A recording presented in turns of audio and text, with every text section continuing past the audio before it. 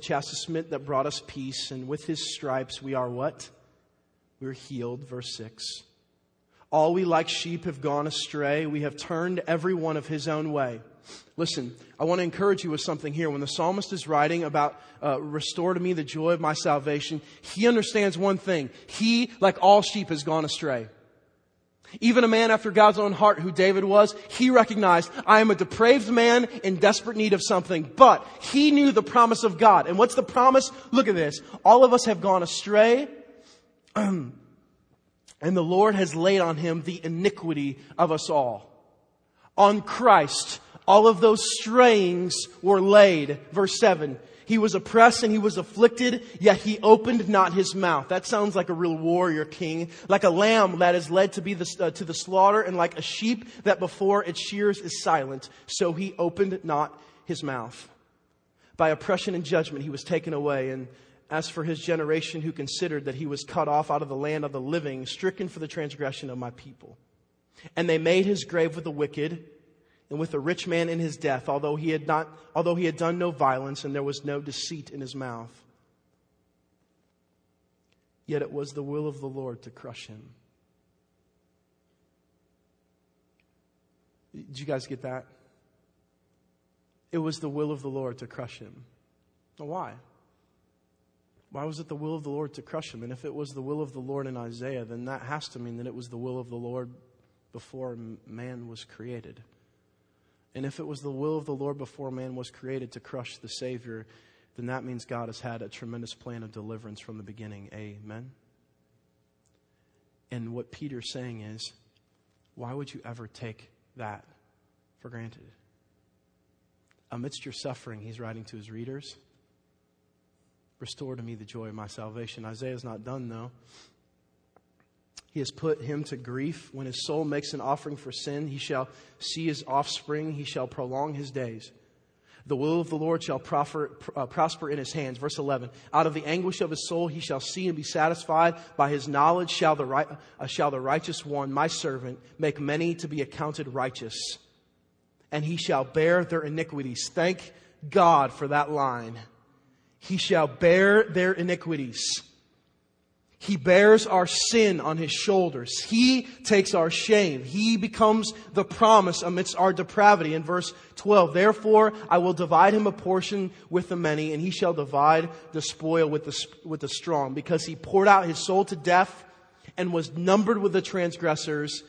Yet he bore the sin of many and now makes intercession for the transgressors. You see, the Old Testament prophets prophesied about the suffering Messiah. And that's part of the reason why the Jews didn't see it. They didn't want to believe that the suffering servant would actually be the Messiah. But you and I have the privilege of seeing now the blessing.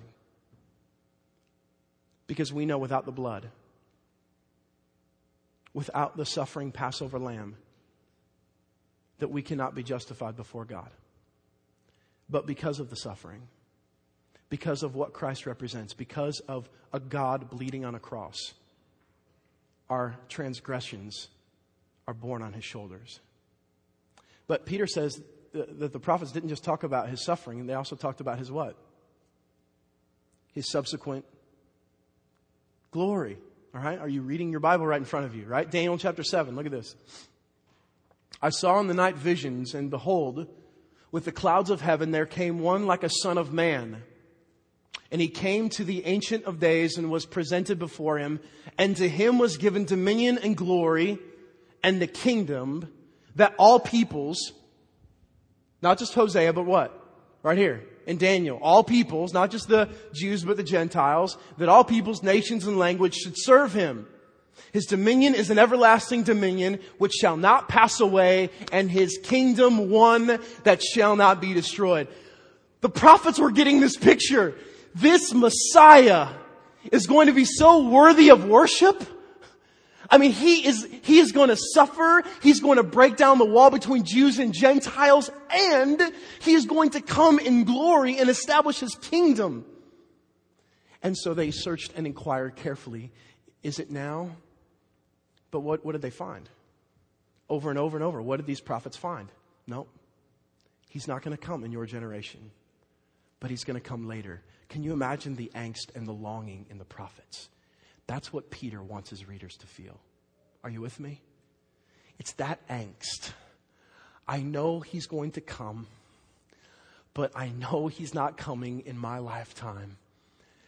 And I long to see it. It's that longing that Peter wants his readers to feel. Jeremiah chapter 23 says this, in continuing the understanding of his glory, "Behold, the days are coming, declares the Lord, when I will fulfill the promise I made to the house of Israel and the house of Judah. In those days and at that time I will cause a righteous branch."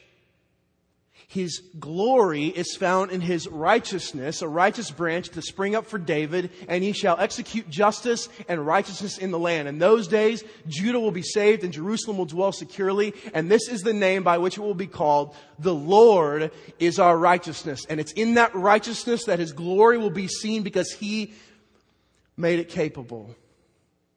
So, pause. Are you with me so far?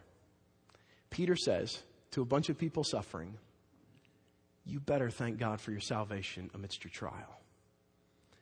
Because these prophets of long and old longed for it and couldn't have it in the way that you have it through Christ. Are you guys with me? Then he says, verse 12. It was revealed we see at least 26 times in the New Testament, and it never has to do with human activity. It was revealed to them that they were serving not themselves, but you. These prophets were not serving themselves in hearing about the Messiah, but they were serving the church. You. How? You see, God knows that one of our greatest sins is doubt. The prophets served us greatly and served Peter's readers greatly, because as they saw Jesus bleed and die, I know my scriptures, I'm pretty sure in Isaiah 53 that's talked about. One of the greatest affirmations that Jesus is the suffering servant is all of these prophecies about his suffering and his subsequent glory coming in the person of Christ. Which has to beg the question, why did many of the Jews not see it? He was right there. He was right there, talking to the Pharisees face to face. And yet they couldn't believe that one would come and love the unlovable. They were waiting for the machete. They were waiting for the grenade launcher on his back. And rather he came fulfilling prophecy to the T. So for a Jew who knows Isaiah 53 backwards and forwards, how do they miss it? How do they miss it? That's not me, I promise. That's not me.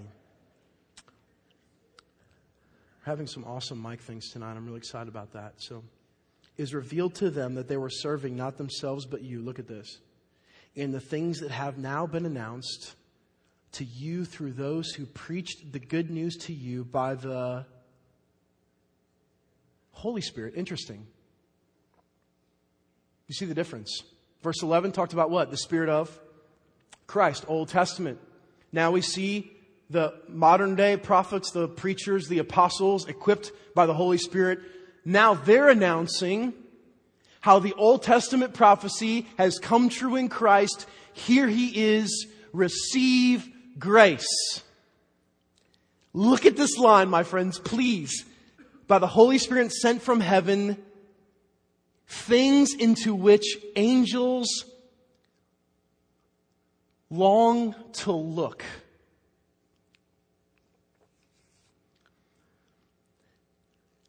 I have read this line over and over and over. And I pray that you get the beauty of this line. Okay, so an angel, and we get all these, like what they do and what they are. A celestial being in the presence of God, even being sent by God at times on very distinct missions, longs to look. And the Greek word for long is almost like a lusting. Longs to look at what you have. A celestial being in the presence of God longs to look at what you have. What is Peter doing here? He says the prophets, they longed, they searched, they inquired carefully about this grace that was to be yours. And then he ends with, and the angels long to look. Why? Because they can't experience deliverance. They don't experience redemption. They don't know grace like fallen, sinful men do. And so the angels, celestial in the presence of God, look down and see the grace that you receive and long for it. This sense of longing, my friends, better open our hearts to the beauty of the grace that you've been freely given by the cross of Christ. Prophets all the way, and then angels long to look, and then you and I take it for granted. For his readers, it was to be encouragement amidst suffering, and for you and I, it's taking it for granted when the angels long to look at it. Because just to taste grace, just to know it, to be a child of God, a part of his deliverance, the angels are longing for that. So when something's new, there is this journey that one day it becomes old. And we take it for granted. And so many of you, when you first started relationship with Jesus, it was like a party. Right? I mean, you loved everything about it. All these new songs, all these new friends, people that actually cared about you and didn't just want you to drink with them, like real people, real relationships. Have you ever wondered why that gets stale? Have you ever wondered why grace gets stale? Have you ever wondered why something that the prophets searched and inquired greatly and the angels long to look for you right now has gotten stale? Have you ever wondered that? I wondered that this week. I wondered why the psalmist prayed that. Restore to me the joy of my salvation. Clearly, for the psalmist, it had gotten what? It had gotten stale, man. I mean, God, restore in me the joy of this deliverance. My grandfather, many of you know the story, was just an awesome man. And before you know it, he's died. And I think back on the days that I had with him, and I long to have those moments back so that we could talk and I could ask him questions that I'd forgotten or that I should have asked. You take something for granted when you just pass by something that just is easily overlooked. You take something for granted when initially, though it caught your eye and your attention and you loved it, eventually you don't even notice that it's there because it's there. And so for my grandfather, he was there. We had relationship. It was awesome. I loved him. But then eventually he was just there all the time. And so I eventually just took him for granted, and then he's gone. Friends, my struggle inwardly has been, so how can we have restored joy and salvation, right? How can we experience that? How can it not get stale? How can we have continual gospel astonishment? Are you with me? Do you want that? Because I know for many of you, man, you're in here tonight and you're just so complacent. The thought of your salvation, you're like, oh yeah, that was good, but now, Lamentations chapter 3. All right, look at this. The steadfast love of the Lord never ceases. His mercies never come to an end. They are new every morning.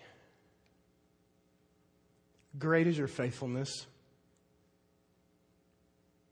The Lord is my portion, says my soul. Therefore, I will hope in him.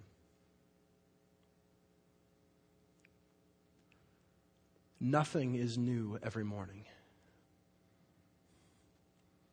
Nothing in the flesh in this fallen, sinful world is new after it's been new.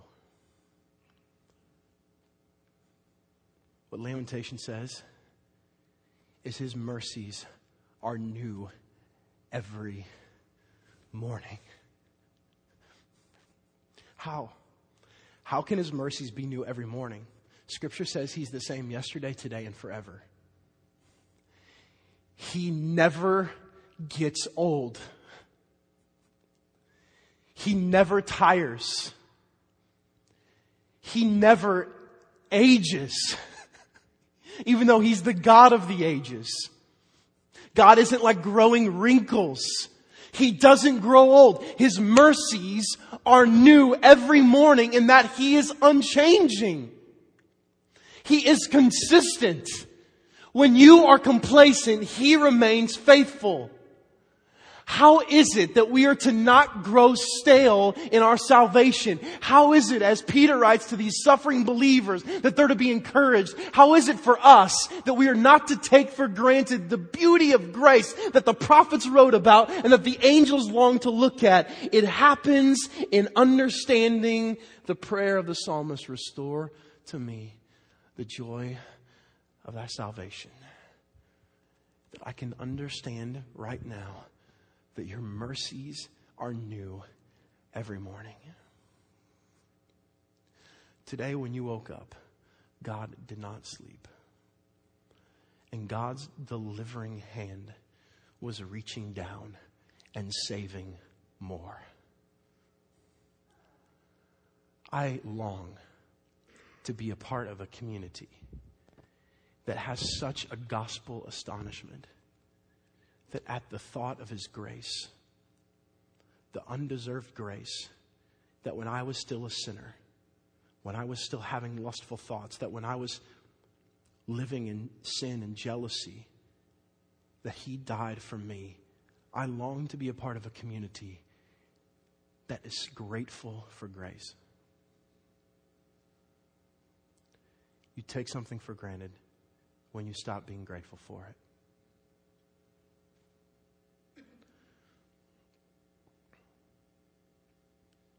So how grateful are you? Do you really believe that you're in need of it? Do you really believe that it tastes that sweet that the prophets of old would inquire and the angels would long to look? Because when you believe that, when you believe that his mercies are new every morning, and we plead that God would restore to us the joy of our salvation, it's at that moment that we become grateful. And it's at that moment that we taste the blessing of grace anew every day. Church, do you want that? Do you long for that? If you have your piece of paper, at the bottom of it, if you have your pen,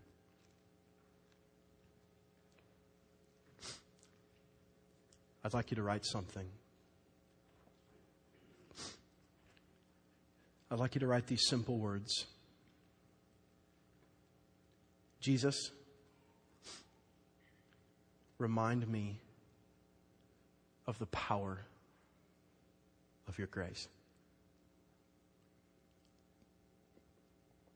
My challenge to you is that every day, every moment, every possible chance is that you would start pleading that. Jesus, remind me of the power of your grace. Remind me of the power of your grace. We learn in 1 John that when you pray in the will of God that he hears and he answers. Reminding us of his grace, my friends, is in the will of God. Let's pray together.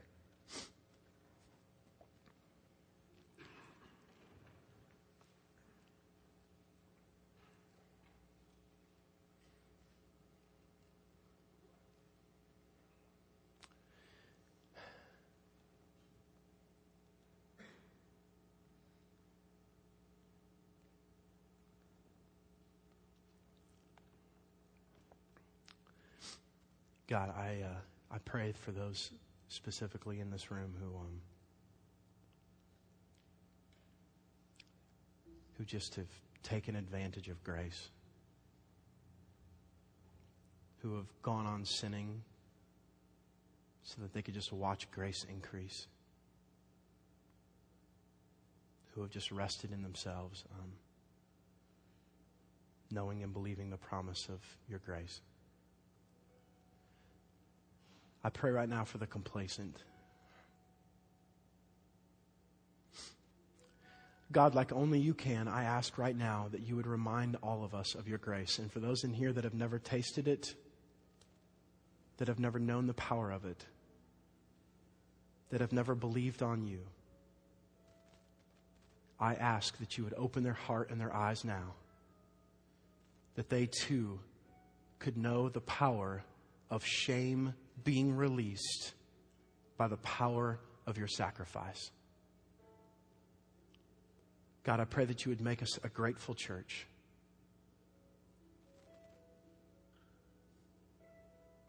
God, restore to us the joy of salvation. Let's stand and respond.